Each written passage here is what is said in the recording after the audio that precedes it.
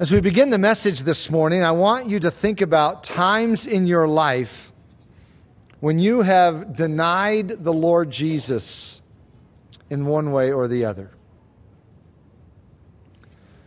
I know it won't be pleasant because we don't like to remember our failures, and there is a sense in which we should forget about them. Philippians 3, Paul says, I forget those things which are behind, and I'm focusing on the race there in front of me. But there's also some value in remembering from the standpoint that it can be a warning to us regarding our weakness and vulnerability. So think for just a moment about times when you have denied the Lord Jesus. If you're like me, sadly, you won't have to think very hard or very long. There are plenty. And remember, there are a number of ways that we deny Him. The only way isn't coming out and saying, I'm not a Christian, or I'm not a follower of Jesus Christ, or I don't believe in Jesus. We deny the Lord when our actions are contradictory to our claims. For example, we claim to be a Christian, but we tell off-color stories or dirty jokes to our friends. We claim to be a Christian, but we watch inappropriate movies with friends or acquaintances. We claim to be a Christian, but we swear or cuss when things go wrong, when we lose our temper, when we smash our thumb with the hammer. We claim to be a Christian, but we don't speak up for the Lord in situations where we ought to say something. We claim to be a Christian, but we are ashamed to admit it to others. We claim to be a Christian, but we laugh at filthy stories that other people tell just because we don't want to be seen as weird. We claim to be a Christian, but we don't honor our word in business or financial transactions. We claim to be a Christian, but we are willing to engage in unethical business situations or practices. All of these are ways that we deny the Lord, and there are many other examples that could be mentioned. We deny the Lord when we are unwilling to stand for Him in the way we ought to stand. We deny the Lord when we are embarrassed or ashamed to stand for Him. Paul told Timothy, do not be ashamed of the testimony of our Lord. Now, why would Paul say that? It sounds like a strange statement for Paul to be saying to Timothy, who was a pastor in Ephesus, do not be ashamed of the testimony of our Lord. Why say that? He said that to Timothy because Timothy, like all of us, had a tendency to be ashamed to stand for the Lord in certain situations when it was difficult or embarrassing. I was 15 years old when I surrendered my life to Christ, when the Lord Jesus gripped my life. I was a sophomore in high school, and I was on the football team. Being popular was a big deal to me, like it is to most teenagers. But when I gave my life to Christ, I wanted to take a stand for Him. However, even though I wanted to take a stand for Him, that didn't mean it was easy or going to be easy. I battled with myself about the possibility of being unpopular or being seen as weird or being teased by the other students. But I knew I had to take a stand. So I decided that I would begin carrying my Bible to school. I can still remember the first day I carried my Bible to school. It was a lot of years ago, but it is imprinted right on the forefront of my memory. I went to the bus stop that morning carrying my notebook, some textbooks, and my Bible.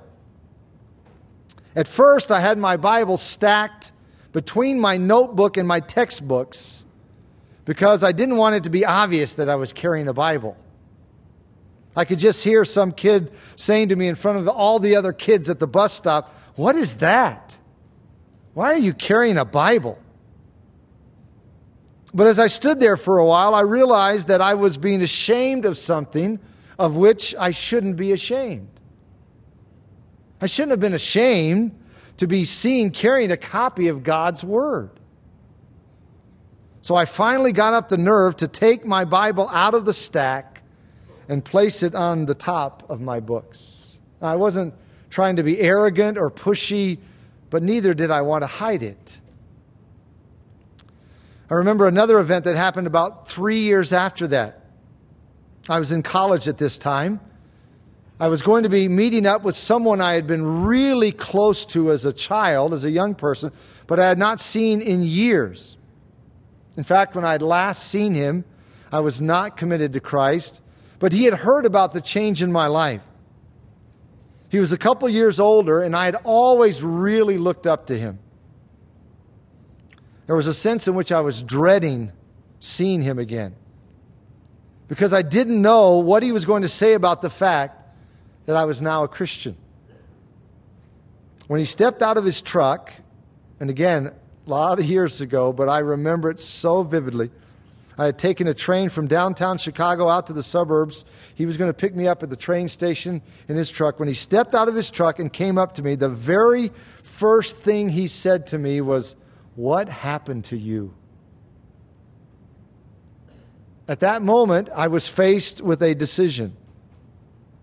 I could be ashamed of my relationship with Christ, or I could unashamedly tell him what had happened in my life.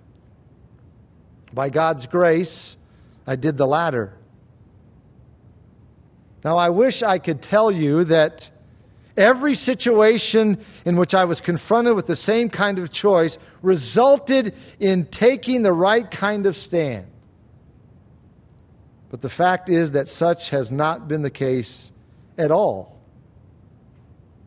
And I'm sure the same thing is true of you. We've all been in situations where we have not stood up for the Lord in the way we should have responded. Maybe that's why we can all relate to the Apostle Peter.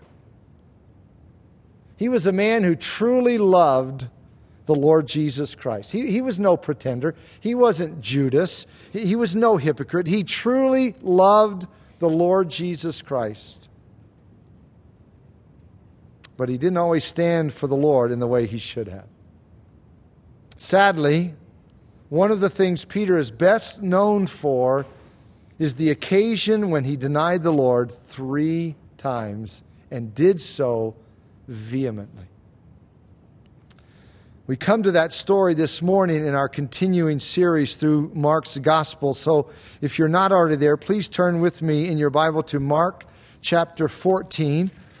And please follow along as I read verses 66 through 72. We were sort of set up for this story a little bit earlier in Mark 14, when Mark, as any good author does, drops a little hint, hoping you will remember it, so that when he comes back to it later, it sort of set the stage. Earlier in Mark 14, verse 54, Mark told us that as Jesus was arrested and led away, Peter followed him at a distance right into the courtyard of the high priest and sat with the servants and warmed himself at the fire. And that's all Mark said. Just sort of left it there.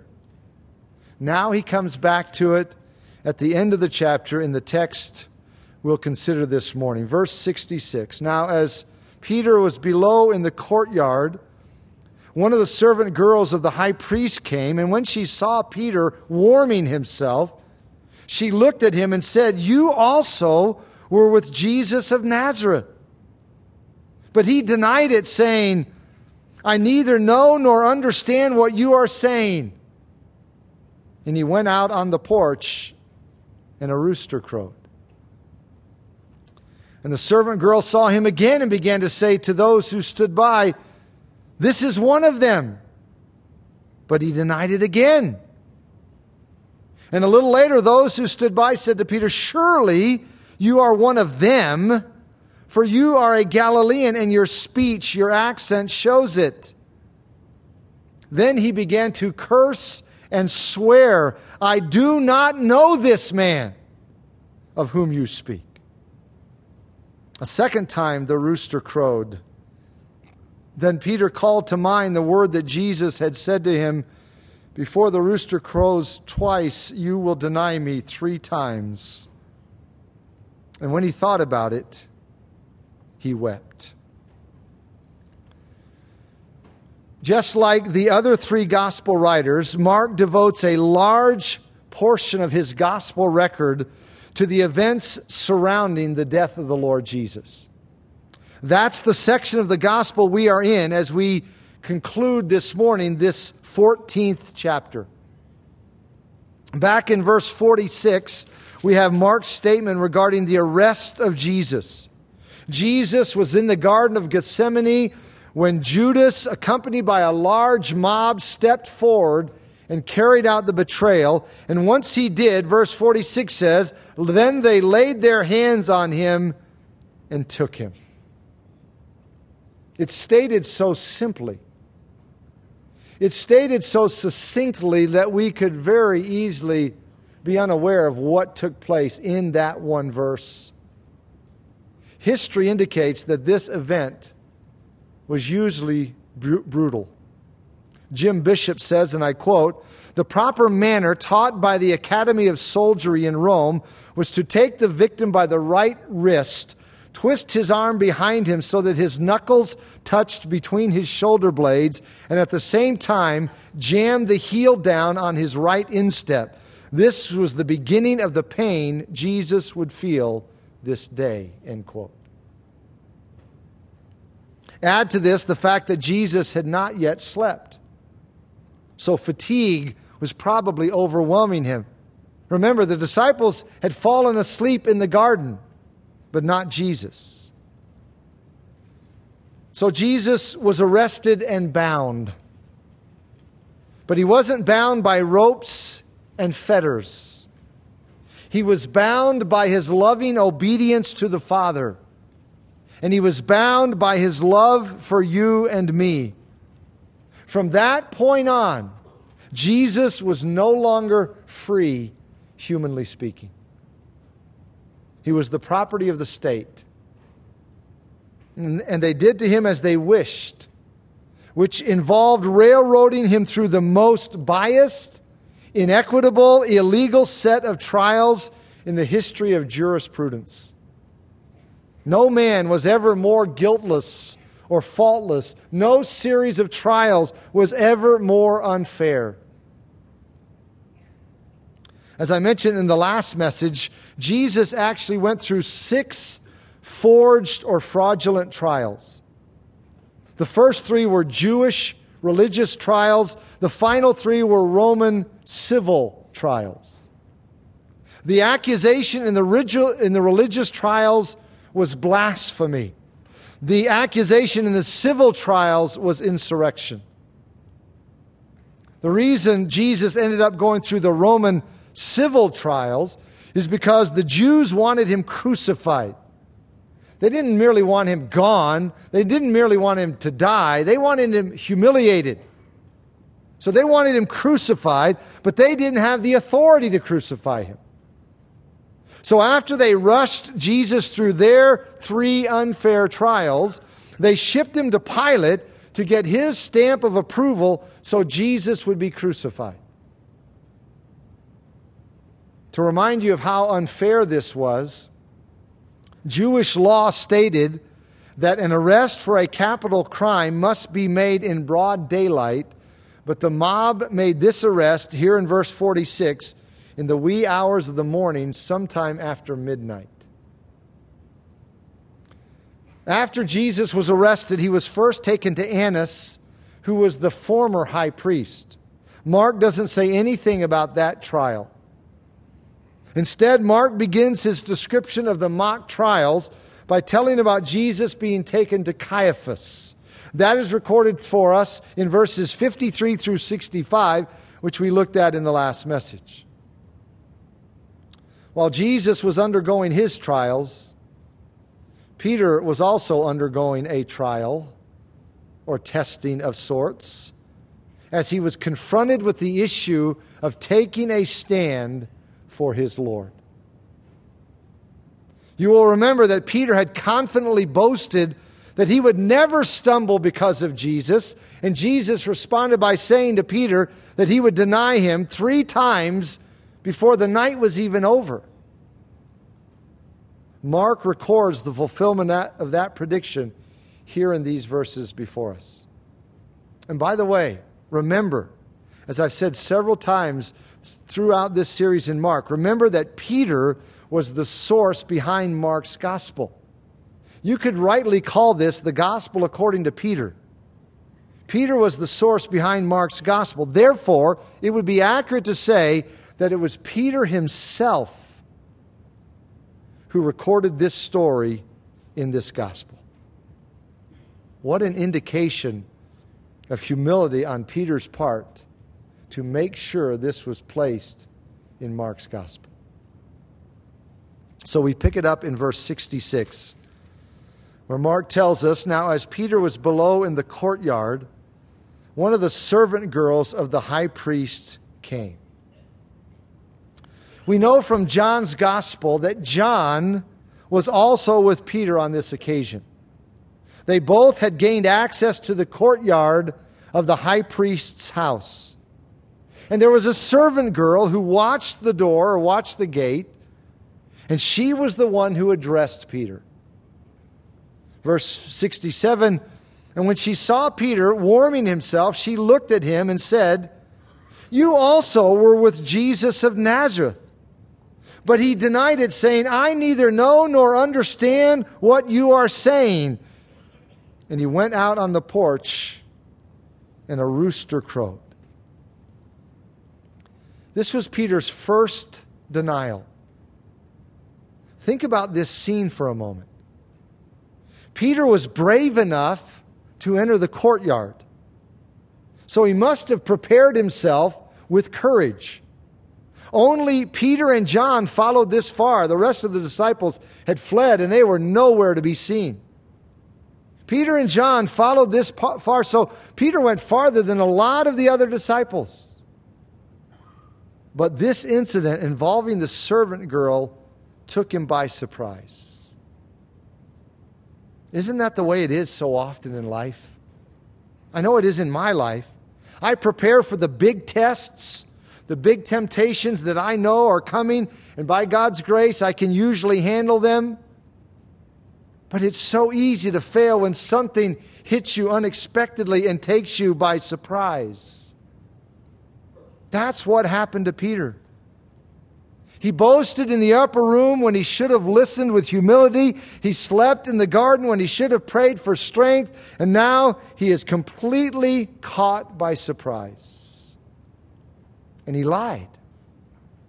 He not only lied, he denied his Lord. This is often the way it works in life. The actions that come out in our behavior are often the result of what we have done or have not done in the past.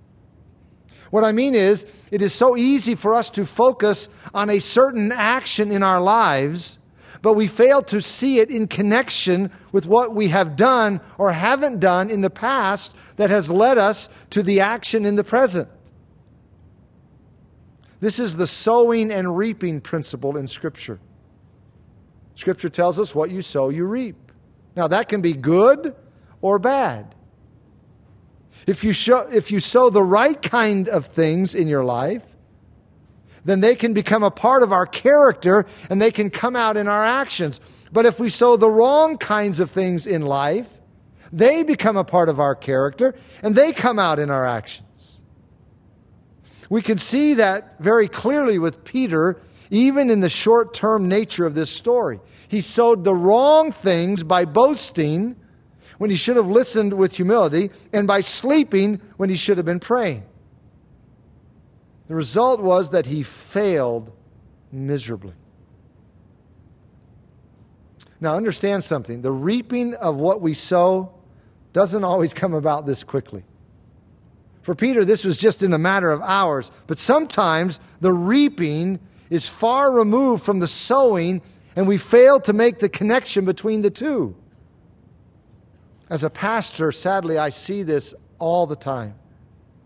People will come to talk with you about areas of their lives that are falling apart, and they don't realize that all the choices they've made in the past have culminated in the present disaster. Sometimes the choices in the past were wrong choices, but many times it's merely a matter of failing to make the right choices. For example, the person who just coasts along in life without pursuing the Lord passionately often wonders why his life ends up falling apart later. He wasn't necessarily doing a bunch of wrong things or bad things in the past, but neither was he sowing a lot of good things. In Peter's case, his downfall was the result of the presence of something negative and the absence of something positive. The presence of something negative was his boasting, and the absence of something positive was his neglect of prayer. The end result was tragic. He blatantly lied and denied his Lord. Now we dare not cluck our tongues at Peter, because you and I have done the same thing. Maybe not in the exact same way, but we have done the same thing. But it's not over for Peter. Verse 69 tells us, "And the servant girl saw him again and began to say to those who stood by, 'This is one of them.'" It's interesting to me that both of these first two occasions involved a servant girl. And I can just hear Peter recounting this story to Mark as Mark writes his gospel. And Peter it's almost as if he's saying, "Mark, it was a servant girl. It was a servant girl." Peter wasn't being confronted by Roman soldiers. He wasn't being confronted by Jewish officials. He was being addressed by a servant girl. Yet in his fear and panic, he succumbed to the temptation to lie and deny his Lord. Beloved, let this be a graphic reminder to us. When we are fearful, that is one of the times we are most vulnerable to lie or to do something else that is wrong. And when I say fearful, I'm not just referring to the kind of fear that involves fright or terror. I'm also talking about what the Bible refers to as the fear of man. When we are afraid that we will disappoint someone or not be approved by someone, we are often tempted to lie or do something else that is wrong. When we are afraid that we won't have someone's approval, or we will hear them mocking or even just making a joke about it, laughing at us, we are often tempted to lie or do something else that is wrong.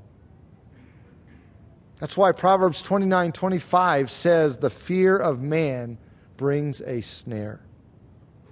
That is true in so many different ways. The fear of man brings a snare. We should all have that phrase memorized. The fear of man brings a snare. That's what happened to Peter. Verse 70 tells us, "But he denied it again." This is Peter's second denial. You see, Peter felt trapped. Think about it. He'd already denied Jesus once. How could he change his story? That would raise a great deal of suspicion. Hold it, you said you didn't know him. Now you're saying you're one of his? Peter felt trapped, but he still should have stopped the downward slide.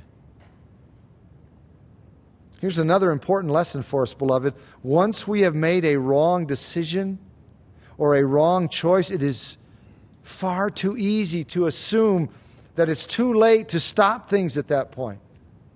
Oh, how many times I've seen this through the years. People will make a wrong choice or a stupid choice or a sinful choice, and then they compound it by following it with more wrong choices. Don't do that, beloved. Don't believe the lie that it's too late to do what is right. Stop the downward spiral and don't let it go until it hits rock bottom. Peter probably felt trapped by his first denial, but he should have stepped up to the plate at this point to do the right thing. Don't you find yourself with some mixed emotions as you read this story? What I mean is, on the one hand, it's so grievous to see Peter doing this and to hear him saying this. But on the other hand, none of us who are objective at all could have any sense of condemnation knowing our own hearts. So on the one hand, you almost feel sorry for Peter because you understand, you know what it's like, but on the other hand, you realize it's inexcusable. Verse 70 continues, and a little later, those who stood by said to Peter again, surely you are one of them, for you are a Galilean, and your speech, your accent shows us. Mark says a little later. Luke tells us, with more definition, that this was about an hour later when this final denial took place. Now think about that. Peter had a whole hour to get it together. A whole hour to think about what he had done twice already. A whole hour to pull things together. But he's confronted a third time. Surely you're one of them. You're a Galilean. It's obvious in your speech. Peter was from Galilee up north, and the northerners had an accent. Today we typically think of those of us who are from the south having an accent, but in the first century, the northerners had an accent. And this event was taking place down in the south, in Jerusalem, which is in the southern part of Israel. Peter's accent made it clear to those who were standing around that he was a Galilean, which is what Jesus was considered also. Now, this really made Peter nervous because, after all, Jesus was being tried by a rogue court that was about to put him to death. Peter realized that the same thing could happen to him. The Gospel of John adds an interesting comment at this point. John 18:26 tells us that one of these who spoke to Peter had been in the Garden of Gethsemane when Jesus had been arrested and when Peter had cut off the ear of Malchus, the servant of the high priest.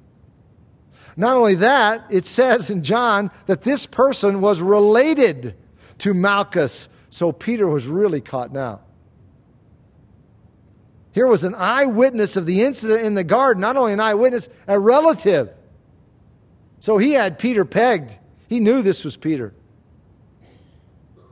So in order to convince them that he didn't belong to Jesus, Peter began to curse and swear. Verse 71 states that, then he began to curse and swear, I do not know this man of whom you speak. Now, when it says Peter began to curse and swear, please understand, it is not talking about him using profanity. That's the way far too many Christians read this. It's not saying he began to use four-letter words, cuss words. No, it means he began to call down curses on himself if he were not telling the truth, and it means he was swearing oaths that he was telling the truth. He pronounced a curse of death on himself at God's hand if his words were untrue. He basically said this, may God kill me and damn me if I'm not speaking the truth. I don't know this man. Needless to say, it was a bold and foolish curse to make. It was the mercy of God that Peter wasn't struck down in his foolishness. And it's the same mercy that God extends to you and me when we often deserve otherwise. Aren't you thankful that God doesn't give us what we deserve? Aren't you thankful that God doesn't even give us what we ask for in life often? Peter was basically asking God to kill him if he weren't telling the truth, but God in His mercy did no such thing. Instead, He brought Peter to repentance through a cock crowing. Verse 72 says, "A second time the rooster crowed. Then Peter called to mind the word that Jesus had said to him, 'Before the rooster crows twice, you will deny me 3 times.'" That's exactly what Jesus had said would happen back in chapter 14, verse 30. Exactly. And the story closes with this word, "And when he thought about it, he wept." I don't think we can even begin to grasp how much this grieved Peter. As I said earlier, he was a man who truly loved the Lord Jesus Christ. He was no pretender. He was no hypocrite. He wasn't a Judas Iscariot. He truly loved the Lord. But he didn't always stand for the Lord in the way he should have. But one thing you can say about Peter, he failed immensely on this occasion, but the depth of his failure was matched by the depth of his repentance. He didn't excuse his actions. He didn't justify his actions. He didn't minimize his actions. It's easy for us to do any one of those 3 when we sin and when we fail and when we fall. Peter didn't do that. He accepted full responsibility. And that's why this hit him so hard. And when he thought about it, he wept. Matthew describes it just a little bit differently, not in any way a contradiction, but Peter in his humility told Mark, basically, tell him I wept. But here's what Matthew says. Matthew tells us that he wept bitterly. He wept profoundly. Luke 22 adds another touch to this story. So turn from Mark 14 over to Luke chapter 22. We'll read just a few verses of Luke's description of this same event. Luke chapter 22, way down near the end, beginning in verse 60. This is the same story. Jesus is on trial. Peter is denying. In verse 60, but Peter said, "Man, I do not know what you are saying." Immediately while he was still speaking, the rooster crowed. And the Lord, here's the comment, and the Lord turned and looked at Peter. We don't know exactly what the configuration was, but this is happening in the high priest's house. Jesus is on trial. Peter's out in the courtyard. But on this occasion, at this point, where they were each respectively, eye contact could be made. And Jesus turned and looked at Peter. Then Peter remembered the word of the Lord, how he had said to him, "Before the rooster crows, you will deny me 3 times." And just as Matthew describes it, so Peter went out and wept bitterly. That broke Peter's heart. I read these words this morning, not with a condescending attitude toward Peter, but frankly, with fear in my heart. And beloved, I hope you feel the same way. 1 Corinthians 10:12 says, "Let him who thinks he stands take heed lest he fall." You and I are not beyond the possibility of doing this same thing. In fact, most of us have already done this same kind of thing in one way or another in life, maybe more than once. I appreciate Barclay's words at this point, and I quote, he says, "It was the real Peter who protested his loyalty in the upper room. It was the real Peter who drew his lonely sword in the moonlight of the garden. It was the real Peter who followed Jesus because he could not leave his Lord alone. It was not the real Peter who cracked beneath the tension and who denied his Lord." And that is just what Jesus could see. The forgiving love of Jesus is so great that he sees our real personality, not in our faithlessness, but in our loyalty, not in our defeat by sin, but in our reaching after goodness even when we are defeated, end quote. John MacArthur said it this way, along the same lines: the true Peter is seen not in his denial, but in his repentance. This reminds us of Paul's words in Romans 7, "What I don't want to do, I end up doing." How many times have we had to say the same thing? What I don't want to do, I end up doing. When we do, are we like Peter? What I mean is, do we take full responsibility for our sin? Do we take full responsibility for our choices, and do we repent? Or do we excuse? Or justify? Or minimize? Peter is a great example to us in the way he repented and turned back to the Lord to be restored.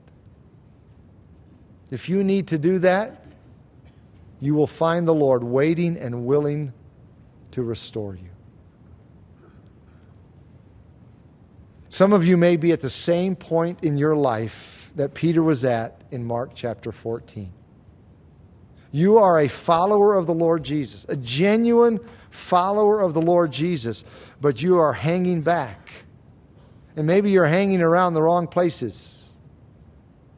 As a result, you are denying your Lord, or you're right on the verge of denying Him.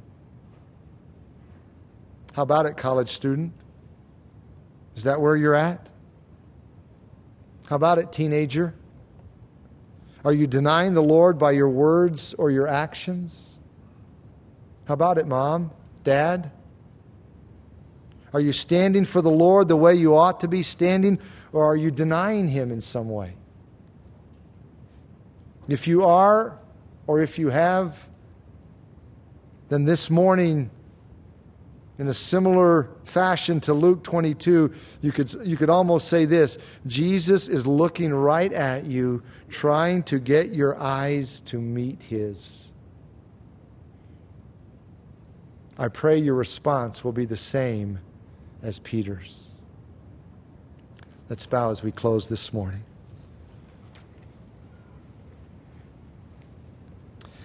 As you bow your head and close your eyes in the few minutes we have remaining, take a moment to reflect upon your life, reflect upon this passage, and reflect upon how our lives intersect with this passage. The things we can learn from this passage. The unfortunate commonalities we have with Peter's experience at times. And as you think about your life, maybe you're now, as a result of this text, you're very aware of times where you have denied the Lord in some way or another.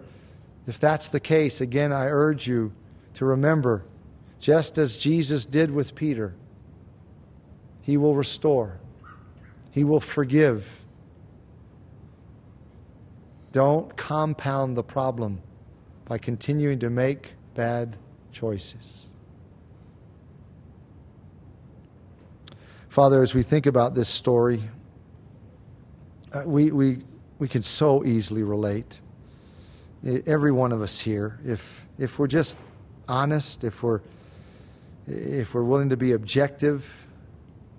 So we don't read these words with any sense of condescension or condemnation, but actually just with apprehension, realizing our own vulnerability, how we could We could so easily just be caught off guard, by surprise, this very afternoon, tomorrow morning, this week, caught off guard by something and end up doing something very similar to what Peter did on this occasion. So we want to do what Peter did not do, and that is when your son, the Lord Jesus, urged him to be praying in the garden, he didn't. So we want to right now, Father. We want to pray for strength. We want to pray for the strength to stand for the Lord Jesus this day, this afternoon, tomorrow, this week. Not only in the big things that we prepare ourselves for, the things that we see coming, but in those events of life where we just don't even see it coming. And all of a sudden we're caught by surprise and we're confronted with a decision. Oh, how easy it is to make the wrong decision. So, Father, we willingly acknowledge our weakness, our vulnerability, and pray for your grace and strength to stand strong. Thank you for Peter's example of repentance. Thank you for the tremendous encouragement to see our Lord's willingness to forgive and restore. May each and every one of us take from this passage, this story, what you would have us take with us. And in closing this morning, Father, we want to pray for anyone here in our midst who doesn't know Christ, who's not a follower, who isn't a genuine disciple of the Lord Jesus. Father, surely in a crowd this size, there are those present who are in that category. And we pray your Holy Spirit would bring conviction, that your Holy Spirit would do whatever it takes, whatever is necessary, to bring that person to repentance for maybe the very first time, to be brought to repentance and faith in the Lord Jesus Christ. May you be pleased to use something that has been said, something that's been sung, read, prayed, something here in our service. May you be pleased to use that by the work of your Spirit to draw men and women to faith in the Lord Jesus Christ, in whose name we pray. Amen.